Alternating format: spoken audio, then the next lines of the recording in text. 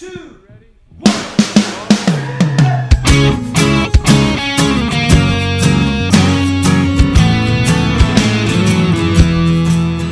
Hello and welcome to Say That, the podcast where your big questions get real answers. My name is Matt King. I'm your host here in the city of Chicago, and joining me here is Glenn Fitzgerald, the president of Mission USA. Oh, dude, I'm pinwheeling.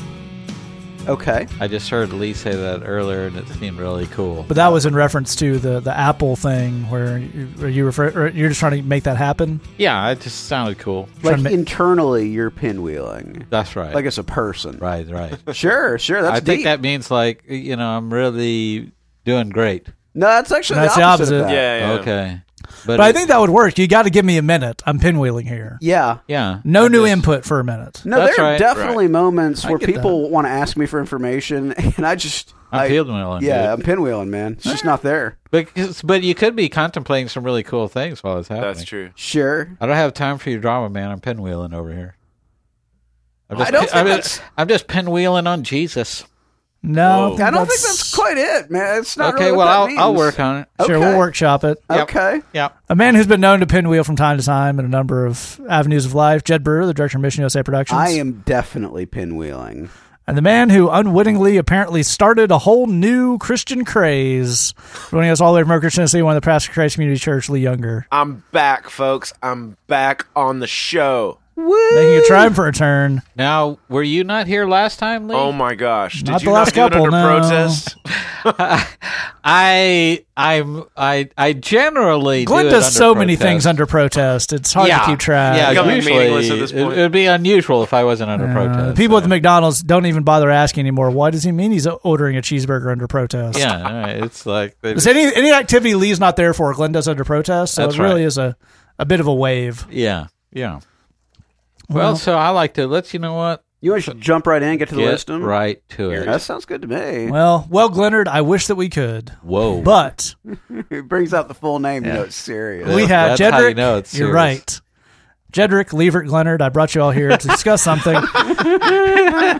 And that is not only an emergency, because occasionally, it happens every once in a while, we'll have an emergency. Well, normally we get right to it, but sometimes it's an emergency. Okay. But I have here an even rarer creature than that, because I have to declare a mystery emergency. What? A mystery. A mystery emergency. I'll let you know, folks, I'll let you know what I mean by that. So It's a mystery. we have the Say That inbox. It's populated with your questions most of the time, which we're happy to answer, pass them along on the show. But every once in a while, someone sends us something that is not so much a question as a incredibly inappropriate observation they feel unsafe expressing to anyone else in Christendom. Yep. Right. And they see or read something awful. Right. Or that inspires an awful thought in themselves. Right. And they think, well, I can't tell any of my respectable friends about this. Right. Who would enjoy this? The Say That guys. Yep. And And here, you know what? You're not wrong. No, you're not. you're here's right. the thing about that is you're totally correct. Yes, you are absolutely are. You've come to the right place. I have a feeling we'll get into this in future episodes. An example of this is we have a friend Kenneth from the Carolinas, I believe. He opened up his Netflix. He and his wife were sitting down to watch something on the Netflix, and the first thing in the new section was a movie called Christian Mingle, Right. which we have roundly mocked. Yeah. And he thought, who can I have a safe space to admit, A, that I know what Christian Mingle is, Yeah. and B, that I clicked on it with the intent of laughing at it and made it 2 minutes in before we bailed. Yeah. Right. Because you can't tell your Christian friends about that. No. So, They won't understand. People worked really hard on that movie. Maybe That's they put right. something hard into it. They were trying the best they could. That Jed. movie has a perspective. Did you ever think about that? That's right. Right. But you email in to say that, guys, and we're on your team. That's right. That's right. When you want to lay down the serious snark, Yeah. That's We're absolutely true. we're right there. We're like a superhero team of snark, The Snarktastic Four is what We you're are Yeah. Snarktastic Four, the Snark Men. Do you have something that you find hilarious but makes you feel like a bad person for laughing at it? Yeah. We're on the case. We are there. Welcome to our daily lives. Send that in on the hotline. Fire up right. the Snarkmobile. Fire. Snark, snark. Yeah. So that's, Not rehearsed, folks. They just went into that. They just Glenn, went in into that. harmony, yeah. I think that deserved a clink. Okay. We just I will toasted point out our sodas. Yeah, orange and cream soda, respectively. I know it sounds like sometimes we're a little half in the bag on the podcast, but we're not. I'll tell you another thing. No, I rebuke that. But believe it or not, folks, and given the exchanges that's happened, even we have limits. Yeah, we really do. And now our limits are not of awful things we enjoy. We've yet to find any limit on that. Oh, no. Right, that's right. But there are things that we realize we can't say on the podcast. Right. Believe it or not. So. Well, that's an emergency. It is. So it's also an emergency. We have to find a way to relay this. Okay. Without the gravity of it, the joy it gave us. Right. Without giving the specifics. Right. There was a lot of joy. Our man Matt from Carolina, I believe he's a college student on there. He's driving around and he sees maybe and we've all seen the unintentional comedy church sign. You know, Yes. Right. It's like the church secretary is the one who puts it out, Yep. but she's a nice 60-year-old church lady, so she doesn't understand the double entendre Right. Yep. that might be going on. It can be kind of taken two different ways. And Absolutely. She didn't see the other way it could be taken. Yeah, just didn't see the possibility that someone who's not steeped in church culture and ideology might see a little more nefarious reality Right. to this. Right. So our man Matt is driving around and he finds maybe the most egregious example of this that I can ever recall hearing in for real example, life. if there was a church sign that, like, sin will get you in the end. Yeah, just like that. Yeah. exactly right. Yeah. It could be like See, if you know that at the end of a series of circumstances, Yeah. sin could get to you, Yeah. or sin could get to you in the end. Yes. Right. Yeah, no, we're tracking with both meanings. yeah, we got you. Because in some we got cases, we got you. what happens is when people say in the end, Yeah. what they really mean is their posterior. Yes. No, Yes. that was So it could mean two different. right. Sometimes an immature person would giggle Sure. at the other way. Yes. And we are those people. Yes, we definitely are. We absolutely are. That's why many times we have pushed for the idea of an official church Trevor. Yeah. We use Trevor as a catch-all for kind of all snarky 15-year-olds. Yeah. So we also believe that many corporate logos could use this. Anything that's got a catchphrase that you got to put out in public, you call Trevor into the boardroom and you say, all right, Trevor, here's a new church sign. Sin will get you in the end. Right. And Trevor goes, yeah, all right, we need a new one. That's so We need another one. Yeah, exactly. Yeah, kind of, you know. A very Beavis and Butthead laugh. You know, we're all out of it. Yeah. This is the key thing. You don't have to know what Trevor finds funny about it. Right. You just know this is unacceptable. Yeah. If Trevor's found something, That's very good. you gotta. That's very yeah. good. Yeah. So we got one from him, Matt, and It's a I doozy. laughed. Oh, I laughed hard. Then Right. I forwarded it along to these guys, And we laughed. who all laughed We quite laughed hard. and laughed. That's right. Now, the problem is, even we know this is not a series of words we can say on the podcast. That's true. Right. That's right. I'm going to give you. If I only think we to can get away with this. if only to divert the meetings that would follow for us. Yeah. Let me so just many tell you meetings. what Matt is doing right now. I kind of narrate. What Yeah. we're, Sure. It's like, have you seen like the circus Yeah. when there's a lion tamer? Yeah. And he puts his head all the way in the lion's mouth. It could just snap its jaws, and Maybe. there's no way. could happen. It could happen. That's the entertainment. Yeah. Right now, he's like on the high wire. There's no net. Yeah. He could just die. It's a distinct possibility. distinct- If he messes this up, he will. I think, and let's see what happens. Sure. Let's watch. Here, I think this is safe and will give you a sense of what we're dealing with here. Wow. Okay. I'm going to give you the top line and the bottom line. Yeah. There are two lines in between, which is where the trouble, it informs too much. Okay. Top line, the first word, top line of this church service, the greatest gift. Then blank line, her knees. Now, again, there's a number of ways you think that could go if that could be inappropriate. Right. It's so much worse. That's right. It is so much more inappropriate And than the thing you're thinking. Like, if you heard the thing of like, oh, girls in my day didn't get pregnant because there was an aspirin between her knees. Is it like a misogynist thing? So much worse. Yeah. okay, here's what I'm trying to say. Say it. That we're trying to help the people Yeah. because people have church signs. Yeah. And they're putting stuff up there. Yeah. Sometimes And they think that maybe this will get on the internet, but don't get on the internet this way. you don't want to think it. Here's the thing: you have to think it through. Yeah. Yes. That's what we're helping people with Yeah. right now. So people are saying, "Sounds like you guys are giggling at being naughty." Well, you know what? You're Yeah, right. That's true. But we're attempting to use that for good. But also, we're trying to help the people. Yeah. Because sometimes we had a situation recently here in town where in Chicago where someone wanted to have a men's gathering of fellowship. Yeah.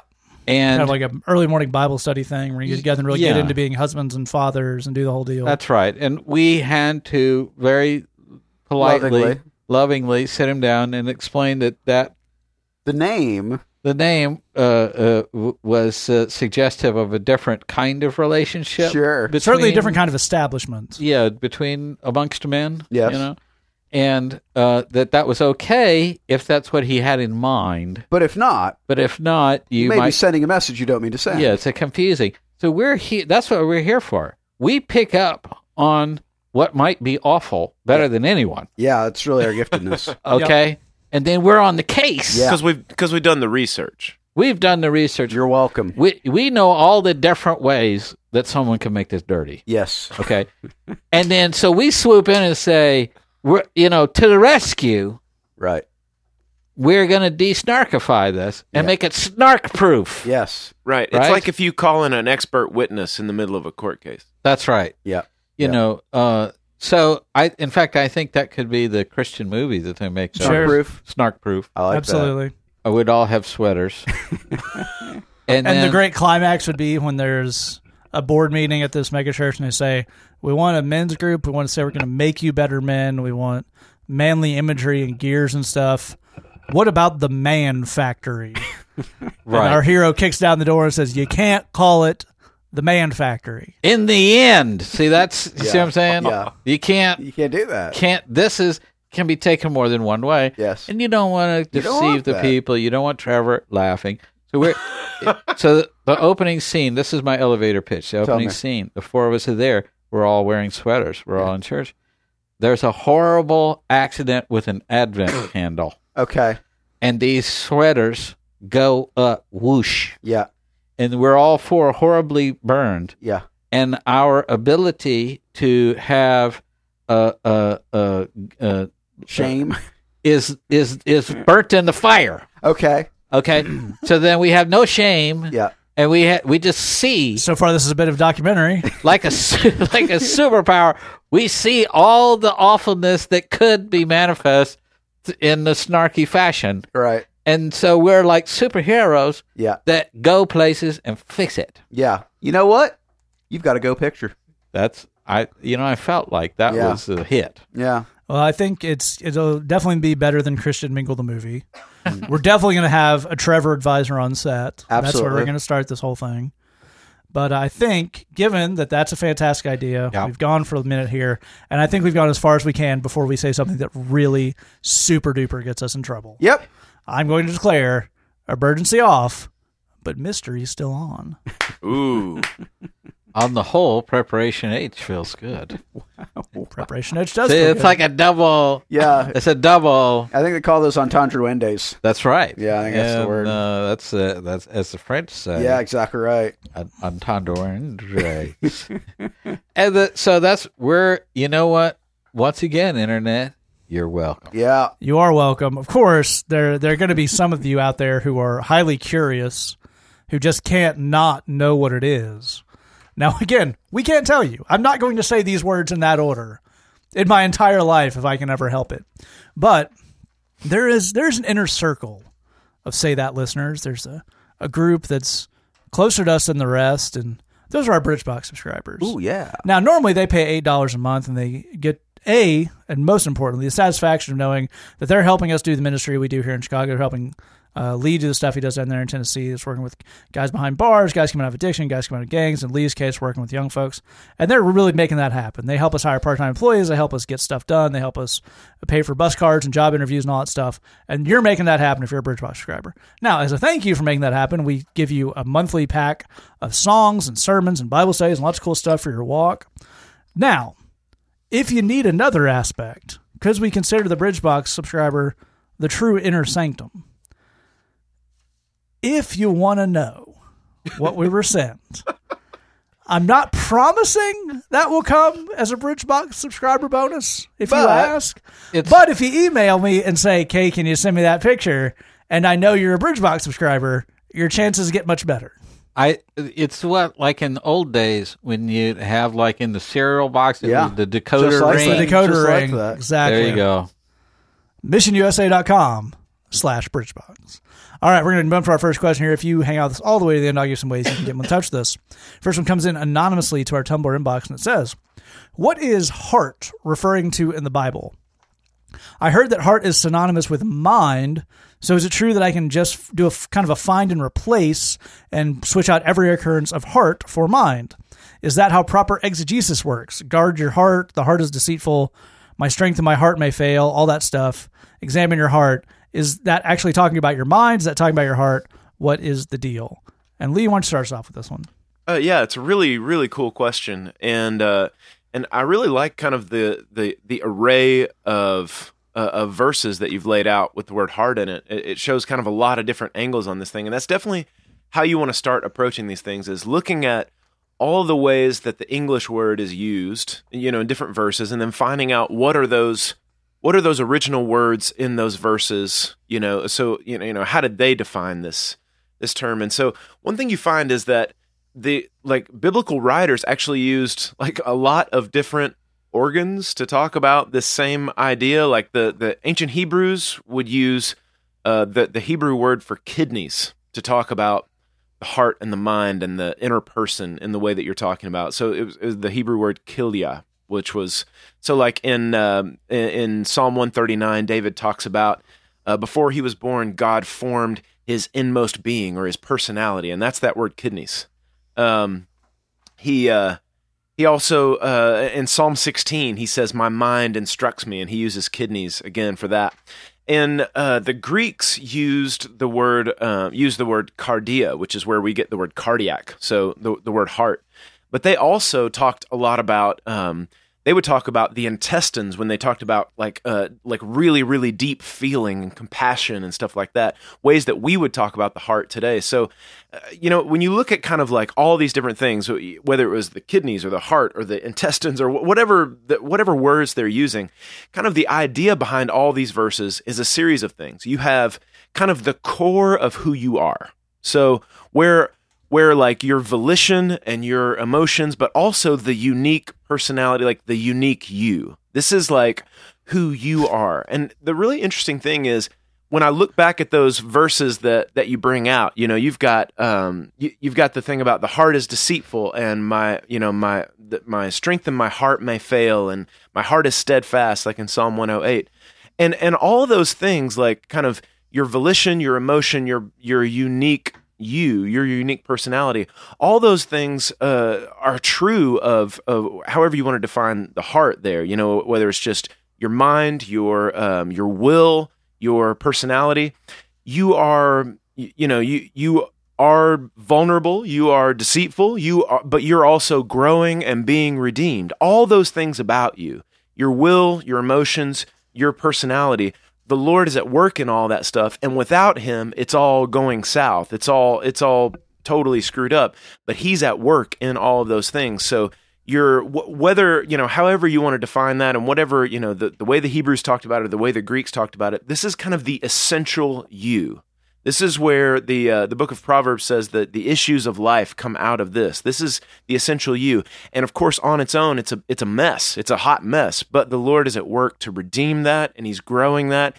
And all those things, your will, your emotions, your volition, this unique you, that's where he's at work to change who you are.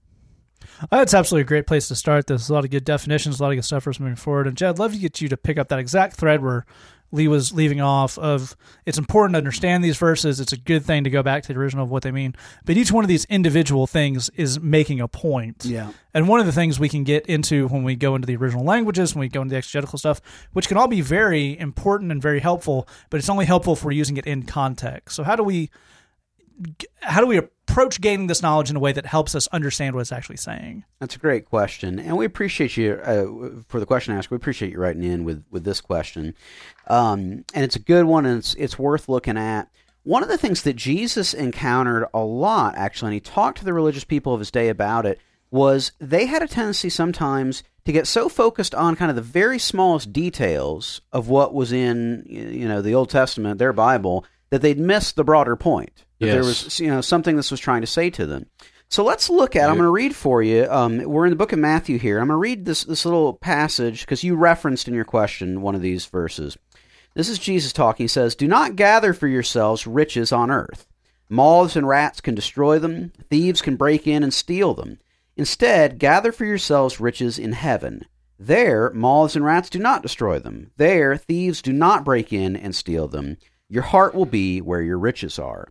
Now, we could get into all kinds of detail and all kinds of depth about what does heart mean there and what are the implications, and that's actually worth doing. But we don't want to miss the broader point, which is Jesus is saying your values are indicative of something important. Are you investing in the stuff of this world, or are you investing in the stuff of God's kingdom? Right. And that's a barometer that you want to use to evaluate the decisions that you make. Right. We can always go deeper into God's word. There's always another layer to uncover. There's always a new depth to realize. But here's the funny thing that I've found in my life. I only really start appreciating the finer points when I'm actually living the parts I do understand. Right? Mm-hmm. This is a book that I'm not sure how easy it is to understand if you approach it just as an academic text to be studied. If you say that this is a book that's supposed to guide you in how you live, it actually becomes fairly interactive. If you say, well, look, this is talking to me about my decision-making. Am I investing in the world or am I investing in God's kingdom? And so I want to start looking at my life on that, not in a judgmental sense, but just in an evaluative sense. What am I investing in? Well, the funny thing is, as you get into that journey, you'll discover all kinds of implications about what this verse is saying, and then as you combine that with some study and figuring out what did the word that Jesus used there, that we translate heart, what did that mean to the people at the time, that'll provide cool implications and whatnot. But the living it out piece is actually super, super key if you want to understand what was being meant there. And this is the last thing I'll add to it is, this is not, in internet culture today, most things that we read are meant for us to ponder. Right. To look wistfully off in the distance and have deep thoughts about them. You go, wow, it's so important, y'all. Yeah. Right? That's most of what Jesus said does not fall into that category. Most of what Jesus said is, this is stuff you should live.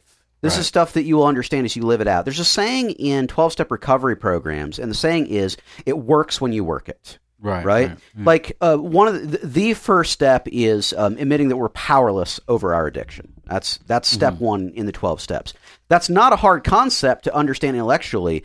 It's an incredibly hard concept to live. Right. And what people in addiction recovery say is, it only works when you do something with it.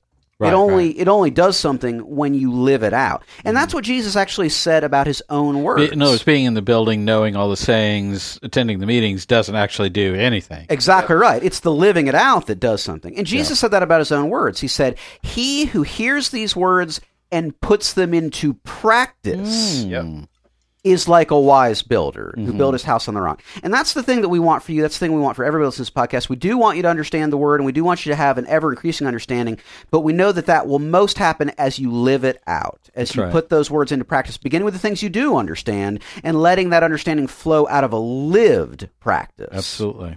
That's absolutely right. And Glenn, with that in mind, I'd love to get you to kind of take us again inside the point that's our question asker is actually mostly right, that when the Bible writers refer to this, they're talking about something closer to mind than heart. Mind and heart might be even closer still. But given what Lee and Jed have given us, how do we take that understanding of what they mean and help that apply out what Jesus is telling us? Yeah, and just picking up on what it is that Jed is saying is, let's recognize what this isn't saying, and not let that be a distraction. First and foremost, the people of this time, particularly the Greeks, who were sort of the foremost in terms of knowledge of what was going on with the human body in terms of anatomy had no earthly of Western cultures. of Western Emails. cultures. Yes, thank you. The Greeks had absolutely no idea what a brain was for. Their theory was it was like a radiator, because it kind of makes sense when you think about it with all the folds and everything. They would like dissipate heat from the blood or something. But the odd thing is, by contrast, we know that both our thoughts and our feelings are processed in one organ, right, in our brain. So we tend to think of those, if you think about it, as smushed together. Every freshman psychology student has sat in a class where a professor attempted to talk about thoughts as something separate from feelings. But what's funny is we think of those as kind of all one thing. It's weird to kind of talk philosophically this way, or it sounds philosophical, but it kind of isn't. That's hard, I think, for a lot of us to imagine having a thought that you have no feelings about. So the idea is you can't separate those out. And again, it's all processed in the same organ, so we think of it all as the same. But the language that you get coming out of the Bible shows that that's actually shows us the reality that we actually know deep down to exist, that thoughts and feelings are two different things, are processed differently. We deal with those things differently. That what the Greeks would say is, and what the readers of the Greek New Testament would say, is that the heart is where these thoughts are decided on. That's where the decisions are being made. You may have a thought that originates in an abstract thing we call a mind, but the heart is where you decide. The heart is, and you might make a wrong decision with your heart, and that might really take you down the wrong road and whatever. So we have to protect that process. But the thing is, that's not way different than the way we think of it, because we would say, I know in my heart that was true. We would use that kind of language, and that's exactly the way the Greeks would write it out. In my heart, I knew this was the right thing, or in my heart, I felt like this had to be the right decision, and so on and so forth. What's interesting, so in that sense, we're not all that different in the way we think of things. If you ask us scientifically, we know that we have no thoughts in our heart, but that this is the way we speak. But what's interesting is the Greeks thought the place where we processed our emotions was in our stomach. And it makes sense. You get butterflies in your stomach when you're nervous. A gut feeling. A gut feeling, exactly right. This is the language we use, and it's also kind of the way we think of it. I knew in my gut this. We talk about discerning. I had all these swirling emotions, but I discerned. I've had just a gut instinct. This was the right way to do it, whatever. That's exactly the way the Greeks would put that. And that's kind of, in a sense, where we get all this stuff from. So it isn't super different. Now, one thing's for darn sure, and this relates to a lot of fans of this podcast, we use heart to refer to the seat of romance, where romance happens, and the idea that guarding our heart means protecting a romantic, protecting a state from the onslaught of romance and which will destroy it. It's not what it means. You have to protect it. That verse is talking about using discernment, and that's again what we're talking about here. To keep your heart from receiving all sorts of theological untruths and lies, and keeping yourself, protecting yourself, because you want this decision maker, that heart that makes that decision.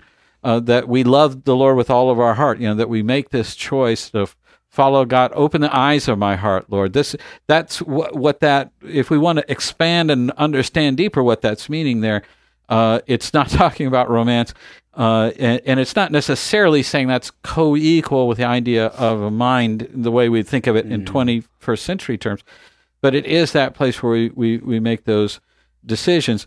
The Bible talks about, this is what I'm going to close on, the Bible talks about flesh and spirit always at war, and the heart is that battleground where that battle takes place. This is that's what we would describe as the thing in between where that takes place. So that's how the Bible refers to that. Absolutely. Now I'm going to prophesy right now that a lot of our listeners who spend a lot of time in youth group currently have the tune of Open the Eyes of My Heart, Lord, stuck in their head. That's right. Right. And the man in your earphones just called you out on it, so I'm sure that's a bit of an odd experience. But there you go. A lot of great stuff on that. I would just echo what these guys are saying. Again, in this overall schema, when you say, do I just replace heart with mind? That's actually pretty close. That gets closer again.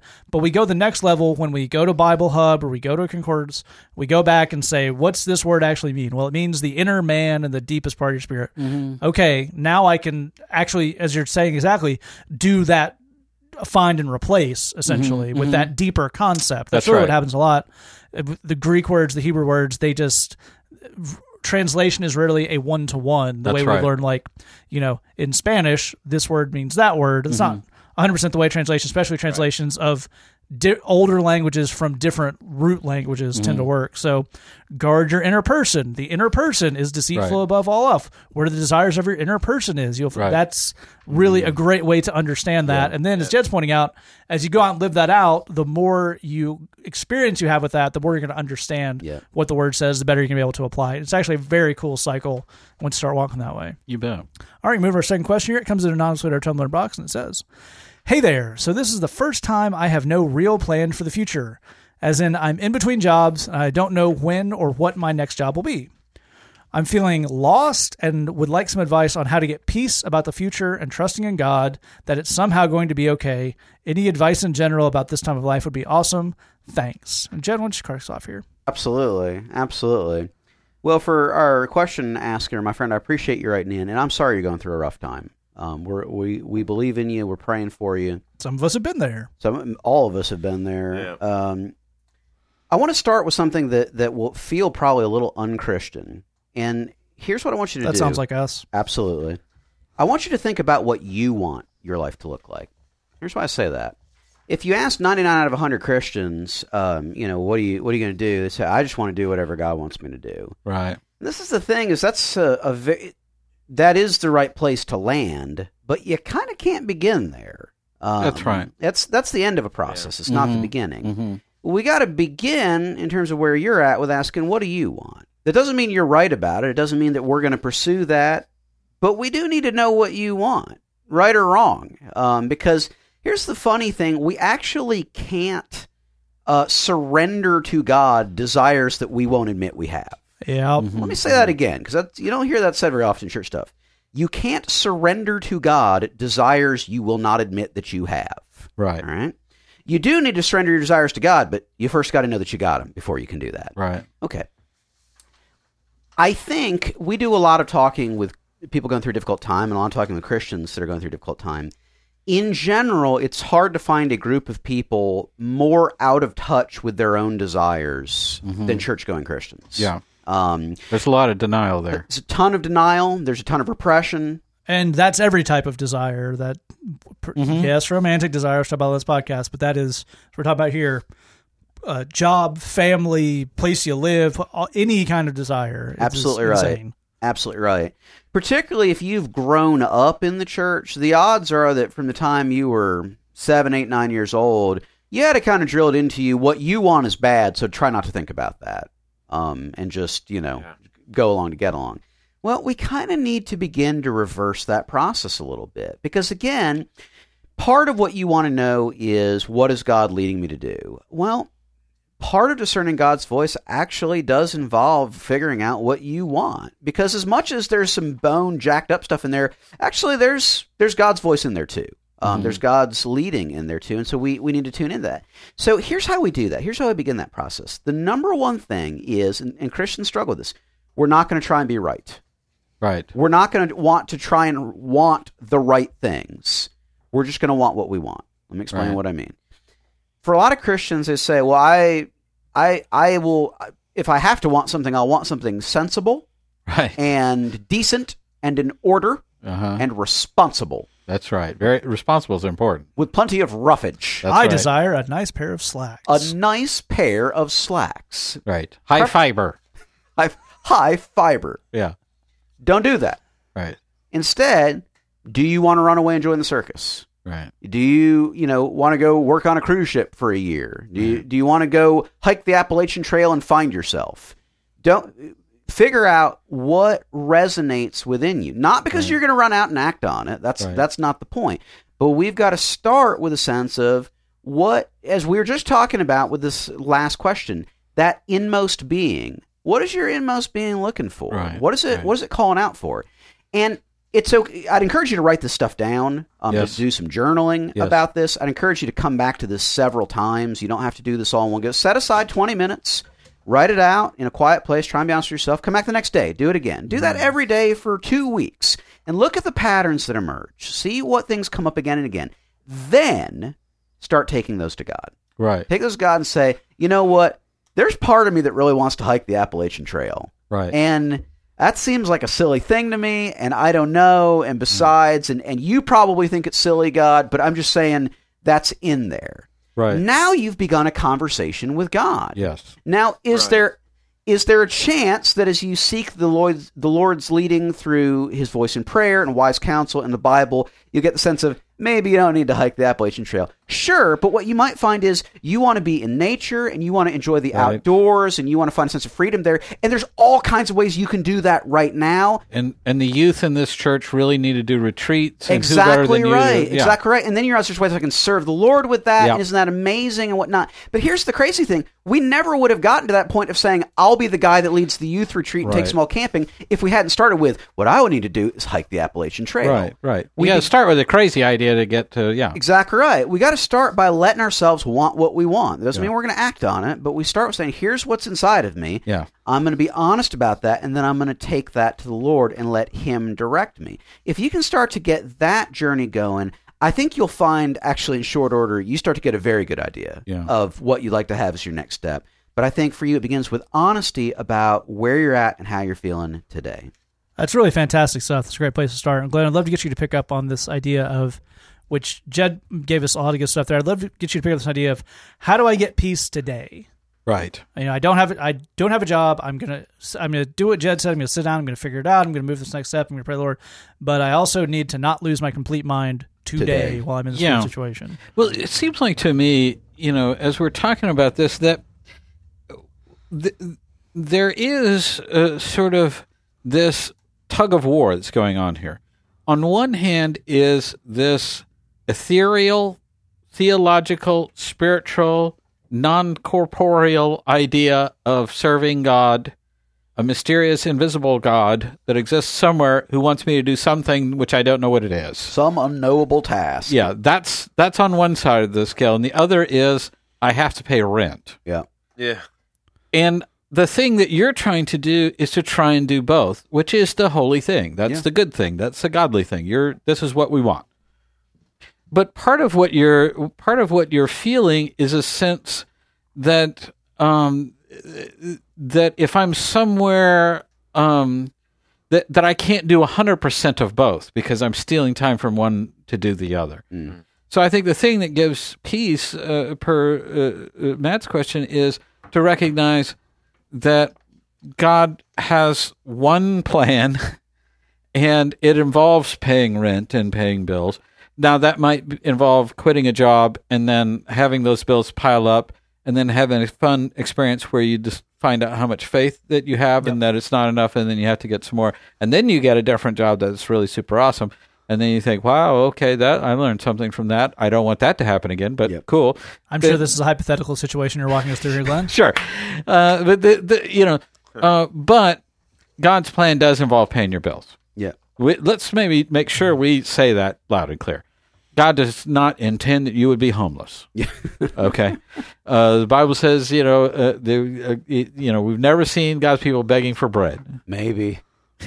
That could be different for me. Yeah, a special case. No, and also, Jed, you're not called to singleness. I think, dude, that was literally the next thing I was. I can read your mind. I know exactly. Can I have a birthday high five? These two spend a lot of time together. You got it. A lot of time together. I never, ever, ever high five anyone. And it actually is my birthday. Jed asked for a high five. Called the singleness birthday high five. Now, and to put how important that is in context, I've worked here for almost 5 years now. I've received 2 high fives from Glenn. That's right. One is when I booked the first ever celebrity guest we had on the podcast. Right. We didn't know if that would work. Worked out fine. Got a high five. The second is when we hit a trifecta at the track. Yeah.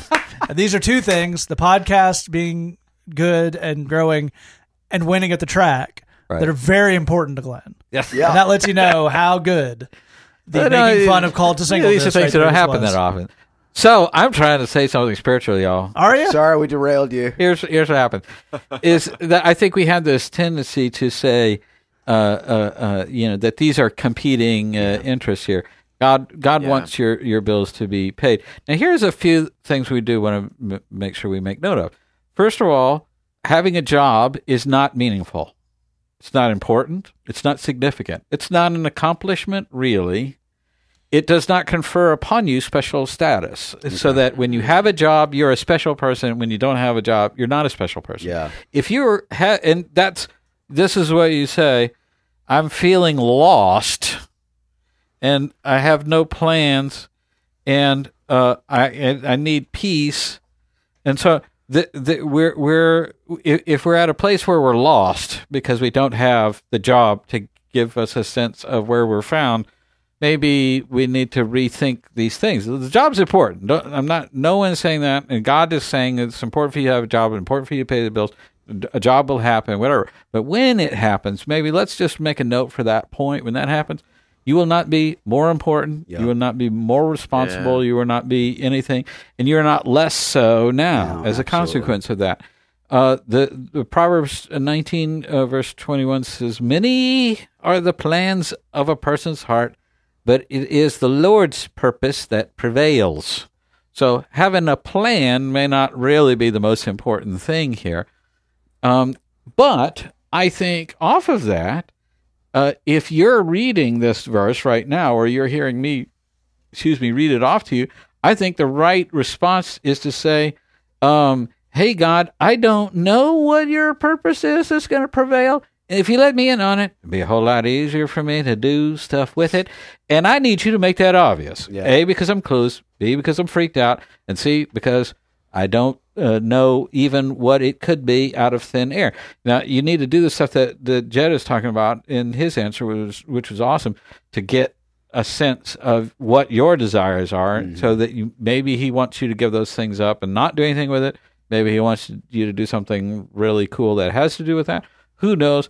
But it's so you have to work all of these steps. But one of the more important ones is saying, Lord, I want to do what you want to do. And I'm giving up my sense of I'm important if I have a job title and a business card or whatever that is. But I need you to tell me what it is. You need to show me. And I think the Lord's prepared to answer that prayer. I think that he finds that acceptable. That's absolutely right. And Leah, I'd love to get you to pick up this idea. I think Glenn makes a very good point about the feeling lost. Now, there is the feeling lost in the sense of significance and what does it all mean, man, which if you're the kind of person who's used to, as we talked about before on the show, worshiping kind of achievement and status, then not having a job can be a rough thing. But let's look at another side of feeling lost, which is just there used to be a place I went for 8 hours and I kind of knew how to do that. One of the other things that comes with being in that in-between position, and you work with folks making the transition from high school to college, and then from college in the working world, there's a lot of uncertainty, but there's also a lot of uncertainty and then this big old glob of time to just sit around and think about uncertainty. So how do we deal with some of the practical aspects of this? So one of the things that happens is in that, and I'm glad you brought up specifically this transition from high school to college or college into the working world, is that there's some of these kind of broad theological concepts become much more complex and much more difficult to understand when you're not doing anything. And when you are kind of staring off into the space at the coffee shop like Jed is describing, you're trying to understand, how do I really trust God, man? And that stuff is really hard to figure out when you're in the middle of nothing. And just kind of in my experience, the guys that young folks that I've worked with that have coming out of one thing into another thing, there's a whole lot of, and I never know how people do it, but there's a whole lot of floating about that happens. And I don't want to just randomly, or accuse our question asker of just kind of just kind of floating about and kind of, going from one person's apartment, making a sandwich over here. And, but there is a lot of that happens. And I find myself saying this sentence a lot to young people that I love a lot, which is go to 10 department stores today and apply to all of them immediately. Go to all of them. Go to all of these. Just apply for, because it's you. At some point, you have to buy groceries. Okay. Yeah. And here's the deal is we can work out all of this stuff, but for now, show up at the place and do the thing and buy your groceries. And I will have all these conversations with you, and we will pray through all of these things, exactly as these guys are talking about, trying to figure out what do I want next and what's the next thing. But make sure that you are doing something to make sure you can pay for the food. As Glenn's saying, God wants you to pay your bills, and you are going to have a role in that. And here's the other side of this, kind of the theological edge to it, is this idea of like, just kind of being out in the middle of nowhere. How do I trust God? One thing I would say is in the same way with the just get a job thing for right now, just for the moment, the other thing would be find somewhere to serve the Lord today. Find something to be involved in where you are kind of, you're doing something to give your time away, give your energy away to someone else, particularly somebody who's in need. Serve somebody who's in need. And the thing that's going to be cool about that is that when you start locking arms with the Lord and doing what the stuff that he cares about, the stuff that's on his heart, now that stuff's on your heart and you guys are moving in the same direction. The cool thing there is this whole thing about how to trust the Lord becomes a totally different thing to understand when you're actually a ship in motion as far as ministry goes, as far as pouring your life out, as far as serving somebody who's in need. What you've heard these guys say on the podcast before, and me say on the podcast before, is that Scripture becomes more clear, Scripture becomes more applicable, your prayer life becomes something that you need to do rather than something you're trying to learn how to do. It becomes something that is a natural progression of you just breathing in and out, because now I'm in over my head. Now I'm out there trying to meet somebody else's needs. Now I'm pouring my energy into what the Lord's got for me. And all of this idea about trusting the Lord and all of these big theological concepts, they all become practically so much more real. The Scripture becomes more real. All of this stuff, everything about your relationship with the Lord becomes more real when you're in motion. And I'm not saying for this particular question asker that your deal right now is you're kind of, you're feeling lost, but you're also playing a lot of Xbox. Please don't hear me accusing you of that or anything like that. But I will say I have known a lot of those dudes. And so it's highly possible that somebody listening to this is in that world or has been there before. And all of that theological stuff is so much easier to understand when you get in motion with what the Lord's doing, specifically and particularly when you're meeting somebody else's needs. Amen. I think it's all really fantastic stuff. There is something this person really is, and we appreciate you writing in, asking the right questions, because it is that I understand I am in this situation for however long I'm in it. You can limit the amount of time you're in it by doing the things Lee's talking about and getting in motion on some stuff and doing some stuff. But in the meantime, you really do need that peace, and you can get that from, as kind of Jed's talking about, really focusing, using that time to realize what you want, think about it. But here's the thing. The other incredibly critical point Jed made is that's a 20, 30-minute a day activity. Yeah. Right. You will not get to your passions, what you want, and your calling any faster by sitting in a room for 12 hours a day just thinking thoughts. No doubt. That's right. You are just as likely to find your passion if you go get a job at a store, and help out at church, and you realize that I have this job right now. It's not what I want to do, so I'm going to think about what I want to do.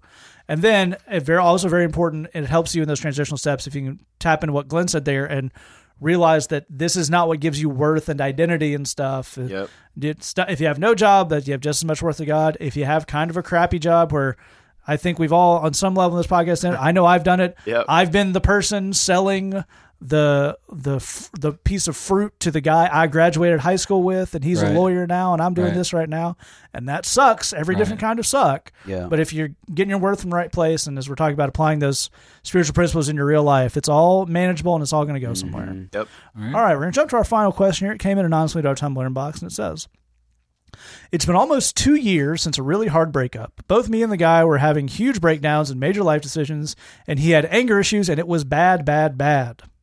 Here's the stupid thing, though. That is not editorializing from me. That is in the question. Here's the stupid thing, though. I still miss him. We had so many of the same super unique and specific, I can't find another person dreams and ministry plans, and when it was good, our relationship was one of the biggest blessings of my life. I am super weird, and he was the same type of weird. I've tried dating other people, but I can't imagine someone fitting me like that, and if I'm going to go do my build a missional coffee house dream God put in my heart, I feel like I'll have to do it with this guy or be a spinster and do it all by myself. How do I actually move on when everyone else seems like I'm settling, giving up my dreams, and feels so boring compared with this guy? I know it's been 2 years, but I'm tempted to message him every day. We talked a little bit a few months ago after his mom died, and he says he's changed. I know you guys are probably going to say that I should move on. But if not, how would I get in touch with him in a non-freaky way and see if there's any chance, and now that we've more grown up? If so, well, how do I actually move on? Yeah. With that in mind, let me kick it over to Glenn. Well, you need to just move on. Yeah. If you have a question for us, say that podcast, gmail.com, the Bridge Chicago. No, bless your heart. First and foremost, let's say this.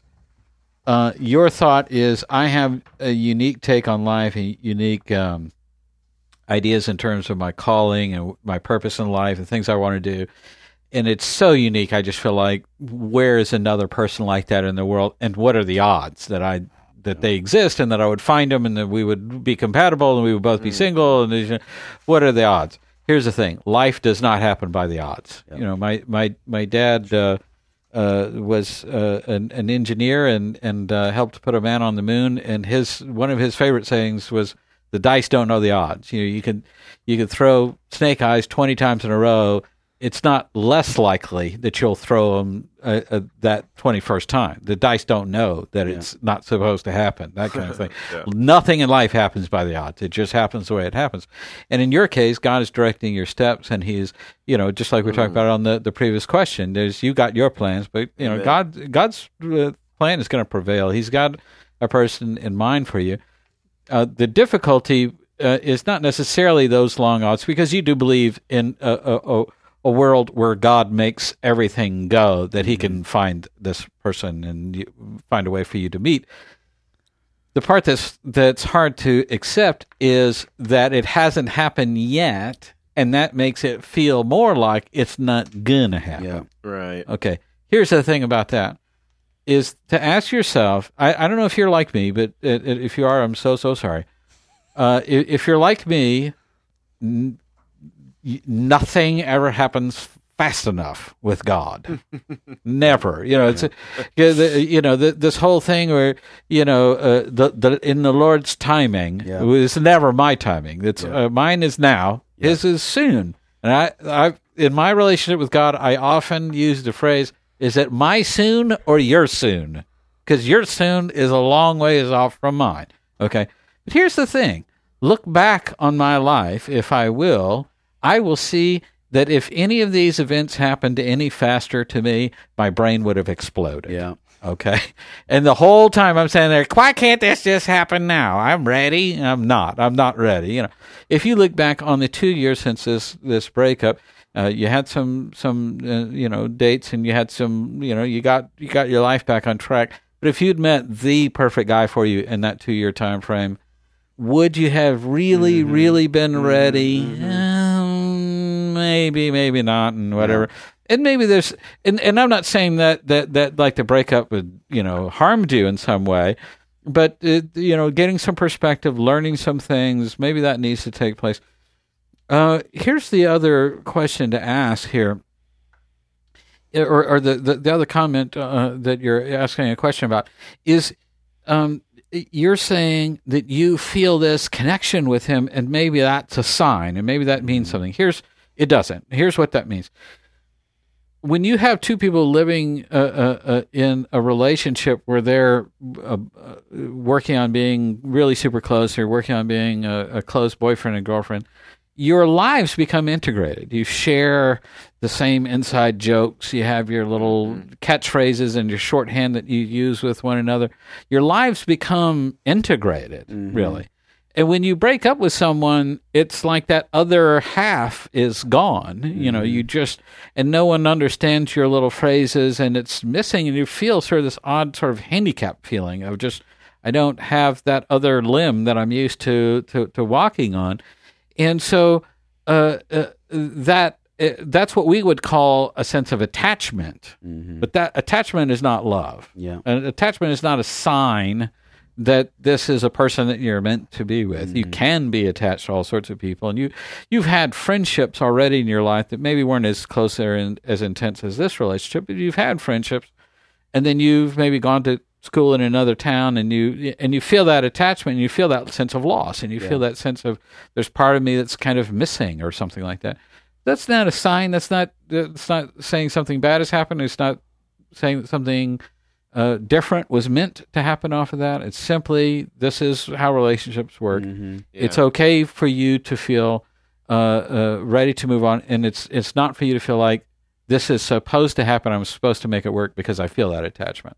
Yeah. Yeah, absolutely right. And Lee, maybe if you could pick up for us on this idea of, I think Glenn's absolutely right, attachment's the perfect word. I'd love to get you talking about, is this a case of all these other things aren't working out, so that is confirmation that this is the only relationship for me? Right. Or do we have a situation, which is way more common, of I am positive that was the only relationship for me, and therefore nothing else seems to be working out? And how do we know if we're in that mindset, and if we're in it, how do we kind of ease ourselves off it so we can get back to reality here? I think, and I totally, I feel for you.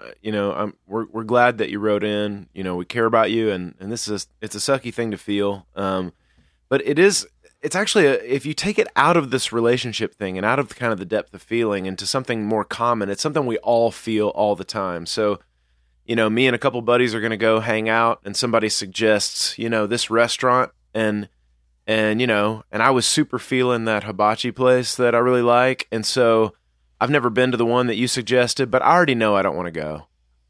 And so nothing on that menu is going to seem good because I already decided where I wanted to be. And so, you know, this could be a great restaurant you want to take me to. Nothing is going to appeal to me on this menu whatsoever because that's not what I wanted. I wanted this other thing. And, you know, and so much of exactly where Glenn was kind of landing on this thing that you know, there were so many cool things about this that worked, and I miss all of those things. Rather than saying, this was a time in my life, and we've talked about this before, and there were some cool moments that I want to look at as kind of these pearls that I want to treasure, and I enjoyed these things, and I'm glad I experienced that stuff.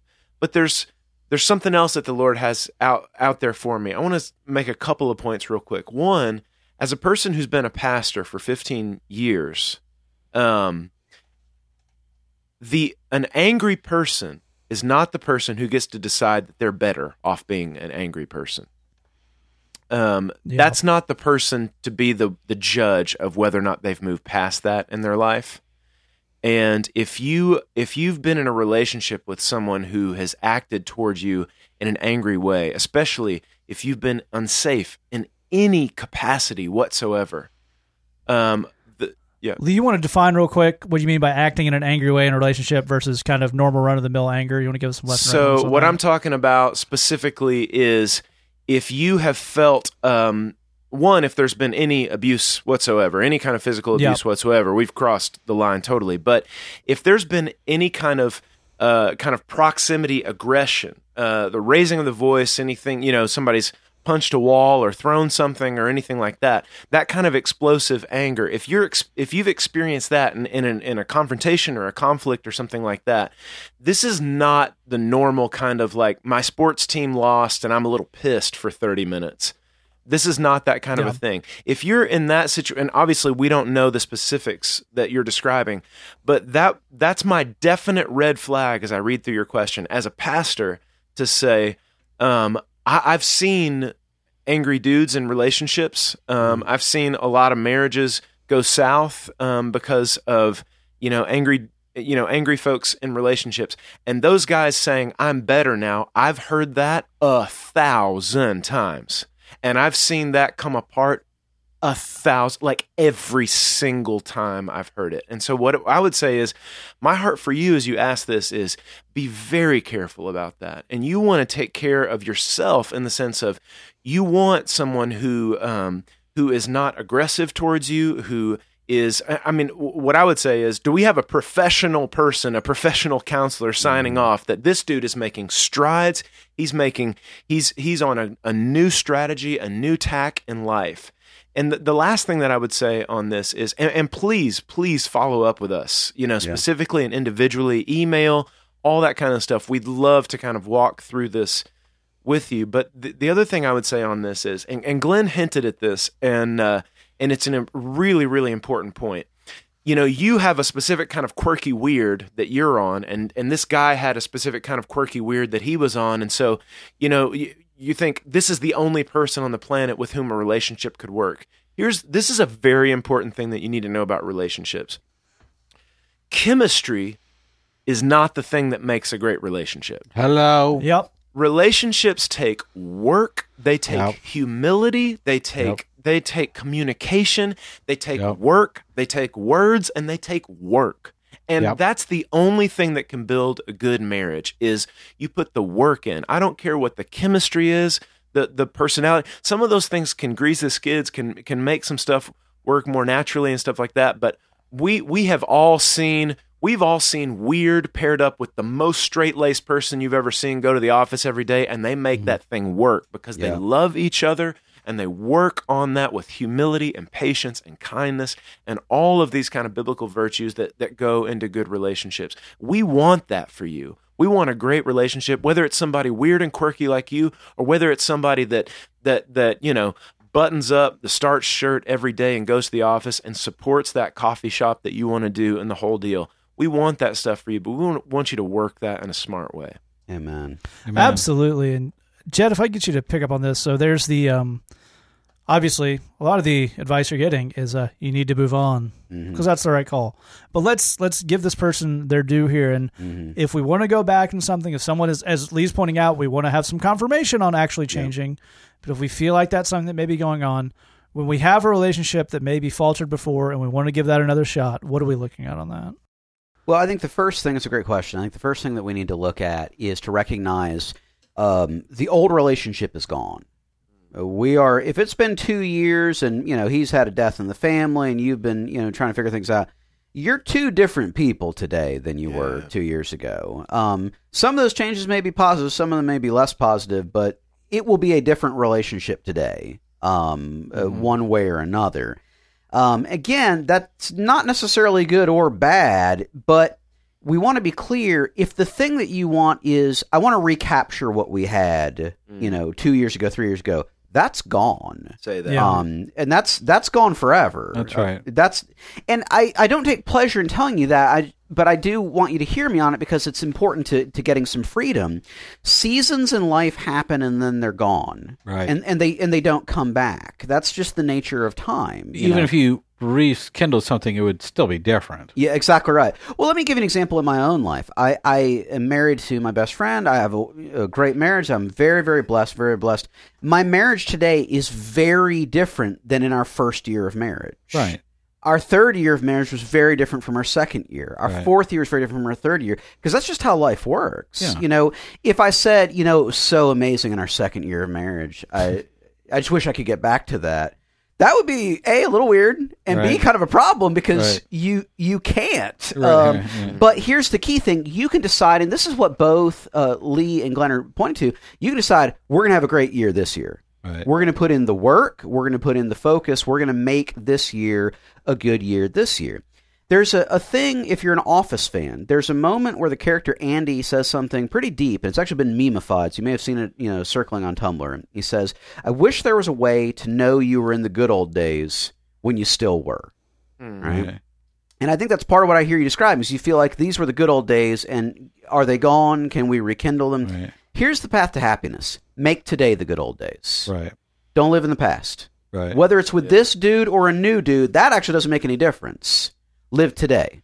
Right. Live the people. Make the good old days be today. You can do that. You have the ability to do that. You can make that decision. I know it sounds weird, but you can actually decide that you're going to start living that way. Here's part of how you do that.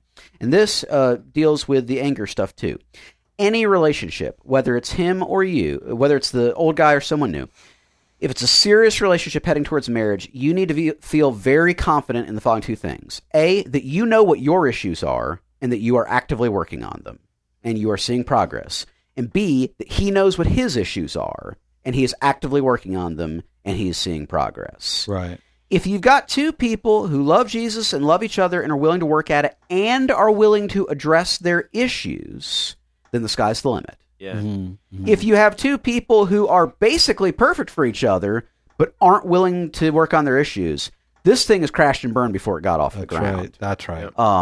I don't care how good it looks. If you have two people that are not willing to work on their individual issues, and I'm not even talking about work on the relationship. They need to be able to work on that too. But if they're not willing to work on their individual issues, this thing is DOA. That's right. You've got to know that. That's really critical. Yeah. Now, here's one kind of bonus thing as it relates to Dude. Lee, I couldn't agree with Lee more on everything he had to say, and particularly on anger and people backsliding off of that.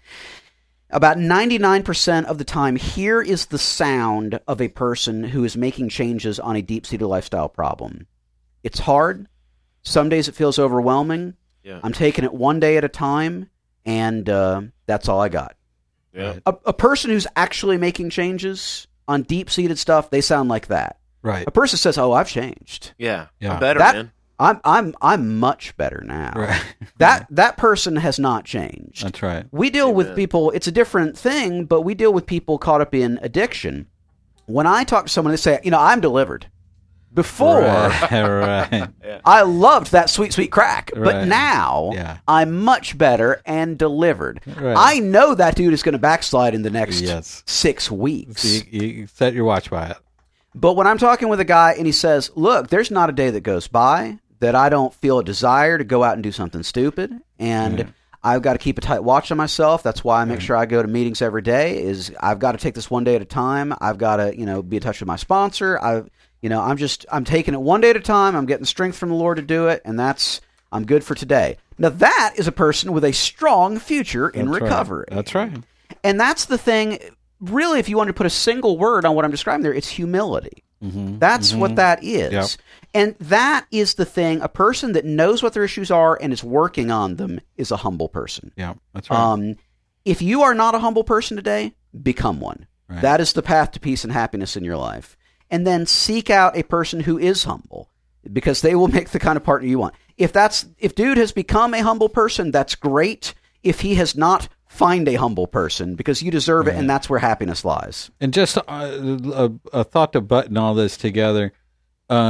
This is true for Lee, and it's true certainly for Jed and for myself.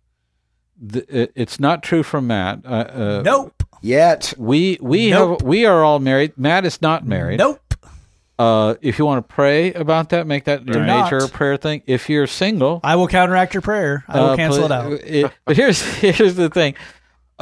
If you had asked us when we were single, just before we met our respective wives, to sit down and write a list of the unbelievable women we would have to meet in order for her to fit in with what we had in mind, that would have looked like the most impossible woman ever. I mean, there was a point, I will put Jed on front street on this. There was a point where Jed said, the woman, in order for me to even consider marrying a woman, she would have to literally walk into the bridge where we have our services, present herself and says, "I would love to do this, and I'm single, and that guy playing the music seems pretty adorable." So what are the odds of that? Never going to happen. And then God heard Jed. And of course, it turns out, because God loves me, I was the one who met her. Oh, my Yep. word. And she's telling me all these things, and a smile is spreading across my face. The joy. Angels are singing, birds are chirping. It's like life has never been this good for me, And but here's the thing: as unbelievable as the odds were of that happening, it absolutely happened. And I'm going to put one more thing on top of that. Hallie is so much more than what Jed would have or could have written down in that impossible. So the odds were astronomical that he ever meet someone who would meet his acceptable standards. Yep. But this is a woman so much more than that. The same is true for my wife. No doubt. Same is true for Christy. So it's not true for Matt because he's still single. Nope. So just pray for that. But I know for you, it seems like that is an impossibility, but it super is not. Well, I think there's a really great point to be taken off that. Not that you should pray for me to get married, because you shouldn't. It won't happen. There's a great point in that to say, I feel like this is the only person I've ever met who I could see living out this dream with. That's the wrong way to focus on that. The right way, even though it feels counterintuitive, is to start walking in the direction you want to walk in and see who is walking there. Yeah. If Jed had decided, I'm going to stay home until I meet a woman who would like to come to the bridge with me, he does not meet the woman who shows up at the bridge. That's right. If she's not at home, she's there. That's right. So I know it sounds counterintuitive. You have to face that fear sometimes of, I'm going to walk in the direction I'm walking in. I'm going to do my thing if I'm that passionate about it. And if God has someone who meets the criteria and is for me, they will show up along that journey. And that is the right way to take that. Perfect. All right, we're gonna take you out of that. If you have a question for us, say that podcast@gmail.com, thebridgechicago.tumblr.com. Check out missionusa.com/bridgebox. We're taking out the song this week. This is another one of our Pool House Guru tracks. Over the last year or so, we've had a thing where we have each week at the Bridge, we have 4 sermons, and most of the time, if you get Bridgebox, you hear Glenn's and mine. You also hear those on the Bridge podcast, but we have a lot of this other great sermon content, and the Pool House Guru decided he might like to start putting those sermons to a beat. He'd chop them down and make a 3-minute song out of them. This is a great one from our friend Steve Johnson, who does some great work with homeless people on the north side of Chicago. He has a very cool ministry called the Blue Sky Cathedral in Rogers Park, Chicago. This is a song that he and the Pool House Guru collaborated on called He Makes It Art. To go with that, thanks for listening. Just remember, we love you. God loves you. There's nothing you can do about it. The Say That Podcast, we hope you enjoyed this episode in the end. Nice. That was draft. That was a multiple draft. That was as clean as I could make. Now, we already know what God thinks of the world. God so loved the world that he gave his one and only Son, that whoever would believe in him would not perish, but have everlasting life. And since we're in the world, we know what God thinks of us. God loves you. God loves you. God is head over heels about you. God loves you. God takes your junk, your mess, and he makes it art. In the greatest art that's ever been created. In the greatest art that's ever been created. God loves you. You don't have to impress God. He already loves you. Because you want to do good. And you mess up. You respond by being anxious, or sad, or feeling guilty, or you withdraw, or you become angry with yourself. And in order to relieve that anxiety, that sadness, that withdrawal, that anger, you find it easier to say, God doesn't love me. God loves you. You don't have to impress God. He already loves you. You don't have to impress God. He already loves you. The Bible says if you confess your sins, he is faithful and just and will forgive you your sin and purify you of all unrighteousness. You go to the cross, you confess your sin, and as a saint, you acknowledge that the forgiveness is good, that the forgiveness is good for all time, and you grow more and more in godliness.